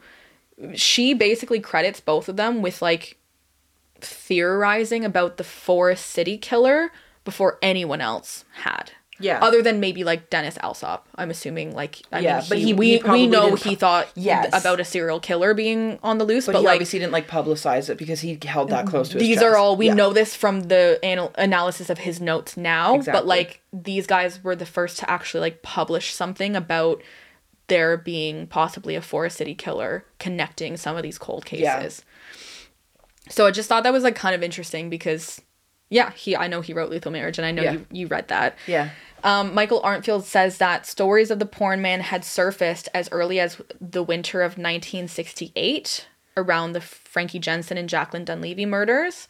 In the neighborhood around where both the victims lived, complaints had been heard about a man who would approach children to show them pornographic photographs, mostly of like bestiality. Ew. Which is really gross. And I think that's why that like these reports like were kind of like making waves, because they're very bizarre. Yeah, because that's quite the crazy like rumor to hear, and like you'd be like, what the say that again? Like, and your kid coming home and telling you like, oh, this is what I saw today. I'd be like walking the streets with a knife being like, who did this? Like, yeah. So Dennis Alsop had caught wind of these reports and decided to look into them. Basically, like, Dennis didn't believe that someone just like wakes up one day and commits a sexual homicide. No, and that's he's very accurate in saying that. Arntfield says that he was likely one of the first documented law enforcement professionals to begin looking at cases in the context of preparatory paraphilias as an early warning sign predicting future behavior and escalations. Mm-hmm. So like that's why Dennis was like, okay, I'm hearing reports about this guy, and although he's not like killing or murdering kids, but like that's alarming behavior and that could lead to something later. Absolutely. Which we know now is completely true. That's like almost a hard fact that's happening. Like, yeah. So, in Murder City, it's kind of like implied in the beginning of this whole section about the porn man that it is Glenn Fryer, because he's like, but he keeps saying like the man people strongly believe is the porn man was the head of CPRI, blah blah blah. So like he's not really saying outright he's just saying this is what people believed. Yeah. So okay, let's just say if Glenn's completely innocent, he is really getting the shit end of the stick here, because people are like, you murdered this person, you attacked this person, you're also this creepy porn man. Like, yeah. The porn man was also, I'm actually not sure if he's talking about the porn man at this point, if he's talking about like Glenn Fryer, that people believed he was a porn man, but he said he was apparently a regular at Stanley Variety, where Jacqueline Dunleavy worked. Right? Yeah. He does say that the police obtained a search warrant to search the poor man's home and that the pictures and the jars were found, but that they were just confiscated and like that he was given sort of like a warning. So if they were confiscated, did anybody test the feces? I don't know, because again, this is all sort of like a rumor mill, and Vanessa Brown is saying too in some of this stuff, she's like, if it's in police reports, I don't have access to those. No. So I can't say for sure, but the 1992 articles were based on like unnamed sources. Okay. So, and she contacted Nick Prawn as well. Okay. To try and ask him, and like I think it sounds to me a bit like a game of telephone. Yeah. Okay. Where it's like a source from a source from a source, right? Yeah. So she was just saying in her book, she's like, I couldn't substantiate any of this. Okay. All right. So he was just given a stern warning because child pornography laws weren't even created until 1993. Okay, I'm gonna throw up everywhere. Yeah. And so there technically wasn't anything illegal about having them. They were just like, this is gross. Don't let this happen again. Like, but we can't arrest you for it, which is, anyways, if this happened again, this is all a rumor. He then says that the suspected porn man was arrested for the attack on Betty Harris. So, like, he does say, like, again, this is Glenn Fryer that people are suspecting he was. Yeah. But then he also says that there were reported sightings of the porn man continuing into 1971 and later, even after Glenn Fryer had moved away. And then he goes on to say that Glenn Fryer was likely not the porn man after all. The legends and newspaper articles about what was apparently found in Glenn's house were never corroborated by Dennis's notes or the trial transcripts. Okay. So it does sound like... It sounds like there was a dude, like, doing this, and there were rumors and reports, but then maybe a rumor turns into this, turns into a story, turns into... You know what I mean? Yeah. Like, it just spirals. Wasn't... Yeah. So, okay. The last thing I'll go over quickly is just... Like I said, Michael Armfield's book is a lot more of like an analysis, like from a criminological perspective.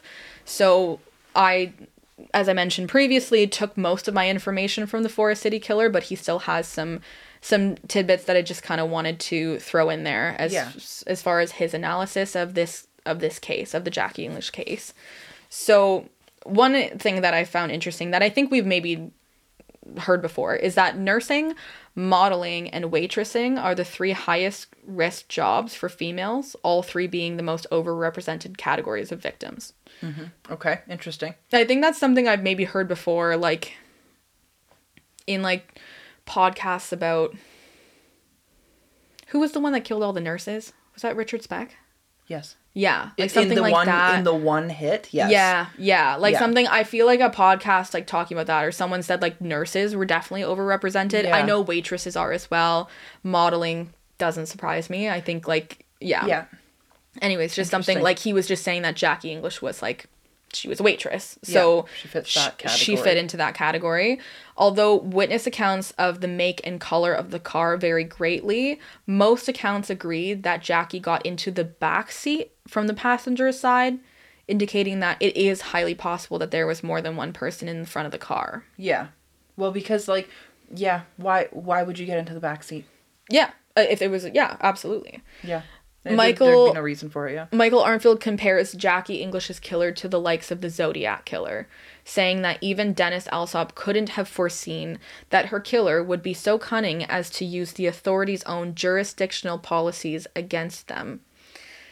Because, again, if we're believing that some of these cases are connected, not all of them were in the same jurisdiction, right? No. And back in the 60s, no one was communicating dump with each sites other, are right? like out of jurisdiction, everything. Exactly. Like, Murdering someone here and then taking them to another, and being aware of where those jurisdictional lines are. Yeah. Is something that that almost points to law enforcement. Yeah. It's just like, He was also someone who reveled in taunting the police, just like the Zodiac killer did, with the displays of Jackie's clothing and shoes found strewn about, and the belongings of her purse left to be found just a few steps from her previous home. And also have her previous home burnt to the ground. Yeah. Yeah, like if that is something that's connected, if that's a right? message, like, then that's a message. Is crazy. Yeah. He also points out that the calls made to Betty Harrison are indications of scatologia, which is arousal and empowerment obtained by anonymously making obscene or frightening phone calls, usually repeated, to unsuspecting victims. He said it is now known today as a preparatory paraphilia that has been linked to exhibitionism, pedophilia, and necrophilia, as well as violent stalker-like behavior. Necrophilia, interesting. Yeah, I know. Especially since the phone caller was saying, I like to do that. Exactly. He was saying, like, I like to fuck women when they're dead. Like, interesting. Yeah.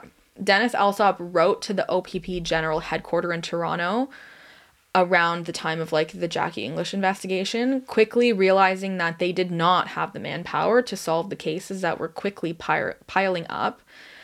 Cases he believed had some significant connections. He pled with them to send reinforcements or to help him create a task force.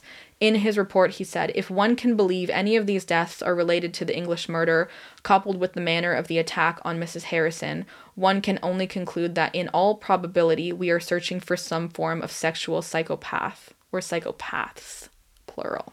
Yep. Okay.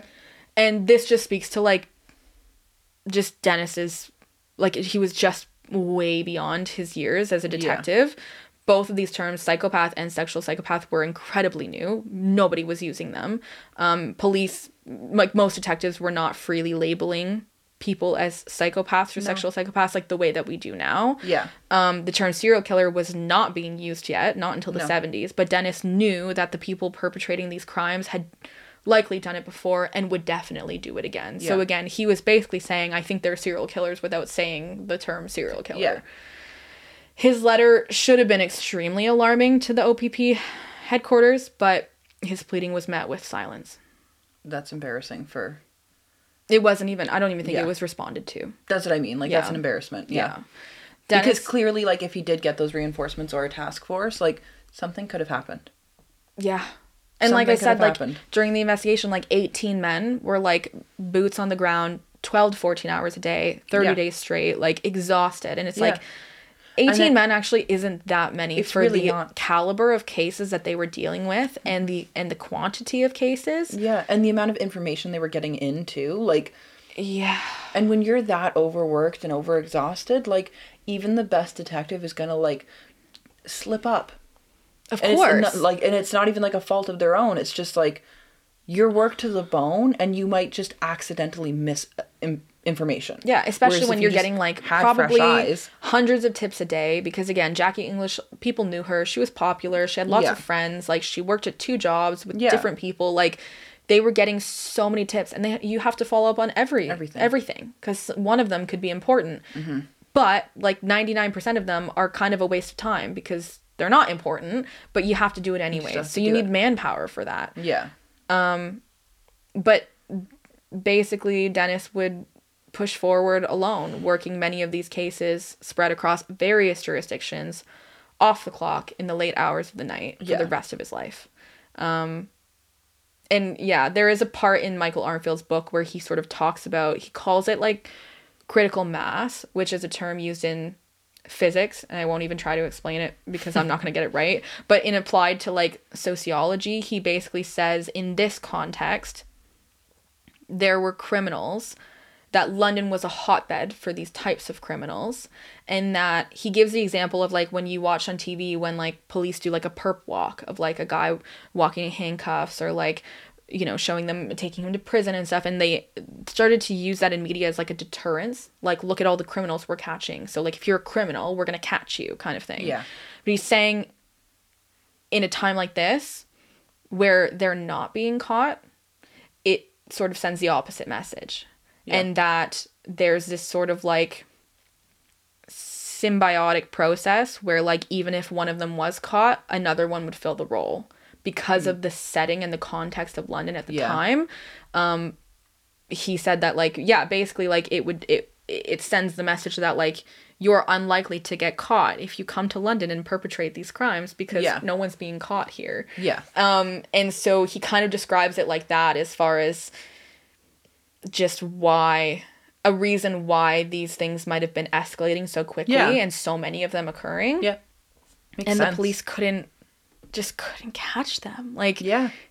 That's like, the painful part, like, is that like Dennis couldn't do it alone. A lot of other people weren't working these cases. Like after they had gone cold, a lot of people were like, okay, well, I'll move on to something else. Yeah. Right? So if you have one dude working these cold cases on his own, it's not gonna get wrapped outside of his regular work hours. Yeah. I mean, like there's only so much you can do. So, the last part I was gonna say is that this was in Murder City, but it says on a weeknight in August 1970, a phone call came to Dennis's house around 8 p.m. His 15-year-old daughter Liz picked up to someone breathing on the other line. After saying hello a few times, she was met with a voice saying, "You're next," and then hung up. And I'm sorry, this is Dennis Alsop's daughter? Yeah. Okay. Dennis apparently put an intermittent police wiretap on his home phone for several years after that. Nothing else came through? Oh, there is, in both books, I think they say that he was harassed for years. Yeah. Okay. I think he received... I'm not shocked. Like, because... I don't think it was to the extent of, like, Betty Harrison, but, like, yeah, he definitely received phone calls. Yeah.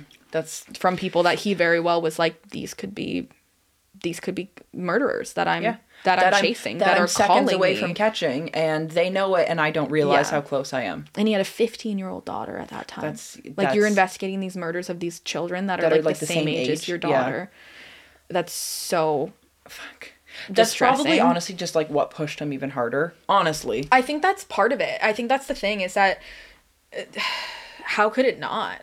Yeah. How could it not motivate you? Where you're like, what if this was my kid lying here? Yeah. Yeah. This is crazy. I know. Like, I can't... Even after I went through all of it, I just went through all of this whole case, and I still can't wrap my head around it. I only have one question, and maybe you have the answer, maybe you don't. Mm-hmm. Do David and Rick, the brothers, do they know Glenn? Is there any connection between David and Rick to Glenn? Or vice versa, whatever. Not that I came across. Okay. Not that I don't think anyone came across. The only connection would be like the connection of like David dating Jackie being friends with Marilyn, and Marilyn knowing Glenn. Okay. But I didn't read about any sort of connection directly between David, Rick, and Glenn. Yeah. Okay. Mm-hmm. Okay. Mm-hmm. Okay. Yeah, that's something I'd be curious to like look into. I know, but you see what I mean? There's so many possibilities. Like, there's so many... Yeah.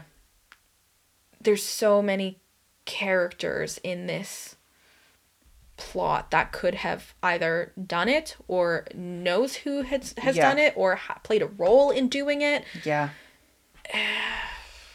Or it's like... I'm stressed out. It was a stranger? It just seems unlikely to me. Yeah. Like, at this point, it's just kind of like, fuck, like... Yeah, it would be such a wild percentage if it happened to be a stranger. Like, it would just be like a 0.001. Like, it's so weird.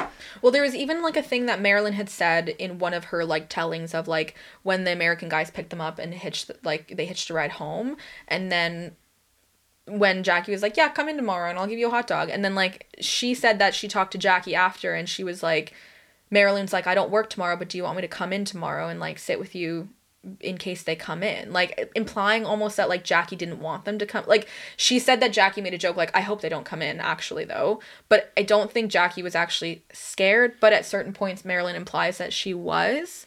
Yeah, but again, or maybe that's just like Marilyn's interpretation. Yeah, like, exactly. But again, like they had just met these guys, and they were from Michigan, so there's no indication that they drove all the way across the border again just to get a fucking hot dog. No. It's possible. Like maybe they stayed in town, but I don't know. And it does sound like the description of like, you know, if like the people sitting in the restaurant seeing Jackie talking to a man, like it sounds like the description of that man was older. It sounds like the description of the man in the maroon car was maybe older. Like some people said he was 18 to 22, and then other people said he was like closer to 30. Like it's hard because again, witness accounts are different all over the place because everyone just sees different information. Your brain processes information differently than someone else's does, right? Yeah. So to me, that guy could look 22, and to someone else they're like, he looks 32. Yeah. Yeah. You know, like who knows? In the car, it could be dark blue, it could be aquamarine, it could be white, it could be black, could be red. Like at night it could look a red car at night could look dark. Yeah. Right? Yeah. I didn't like this one bit. I hated every minute of it. I understand. I'm very frustrated. I know. I just really do hope one day there's an answer. I hope so too. Like, and just for anyone who, you know, is in the area, anyone who's from London or, you know, just is in the area, they do, Anne English does a walk for Jackie every year. Okay. On October 4th. Oh, okay, cool. Okay. And Vanessa Brown talks about like going to this walk, like when she first came in contact with Anne English. And so they walk from where the Metropolitan used to be, like that parking lot, and they just walk up the overpass to where Jackie was last seen. Okay. And walk back and commemorate her. I guess I don't know how long it's been going on, but like they do it every year, and I think it's been going on for a long time. But there are still a lot of people out there that want answers, that are searching for answers. Rightfully so. And who knows? Yeah. It could always happen. Can always happen. DNA solves cases all the time, and we have DNA in this case, which is amazing, right? Yeah. Because there are loads of cases that don't. Yeah. That things weren't stored properly or DNA evidence was contaminated. Like, we have DNA samples. Yeah. Everyone should just go submit your DNA and ask for it to be checked out against it. We're just going to find out. We're just going to do a quick little check. I know. Like, that familiar DNA connection, it's right? A huge thing. I know. Yeah. Golden State Killer. Yeah. It happens, and yeah, I just really hope it happens for this one, that we can finally get an answer. Yeah. And again, this isn't necessarily over as far as like our theorizing about this case, because I'm going through all of the cases before I actually get into like Vanessa Brown has a theory. We'll get there. Yes. She has a theory. And it's very interesting.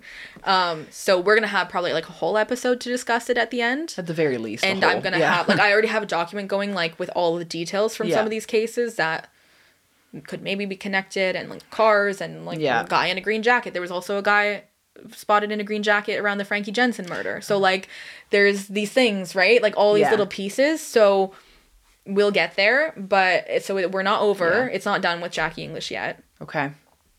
And like I said, who knows? I hope for her family. We're gonna get answers soon. And for the London community that like there will be answers. Mm-hmm. Yeah. Mm-hmm. I think it's gonna happen. I feel good that we're gonna find some answers soon. I hope so. I don't know how soon exactly, but I feel like, yeah. I don't know. I know nothing. I after these 2 episodes, I feel like officially can confidently say I know nothing, and I don't have a brain anymore. It's mush. It's just, yeah. Yeah. It's out of here. It's gone. It's just empty in there. So on that note, we'll just leave you there. Yeah. Sign up to be super cool and join our cult of extremely awesome people who love true crime at www.patreon.com/howtonotgetkilled. And if you ever want to chat and connect with us, you can send us an email to howtonotgetkilled@gmail.com. Or you can DM us or comment on our posts on Instagram at howtonotgetkilled. And you can follow us on Twitter at H2NGK. You can also check out our website and shop our merch at www.howtonotgetkilled.com. Thanks for listening. Yeah, thanks, guys. And keep it sleazy. Yeah, Yeah. absolutely. Yeah. Always. We always want you to keep it sleazy. Yeah. Super sleazy. The sleaziest. All right. Okay. Bye, guys. See ya.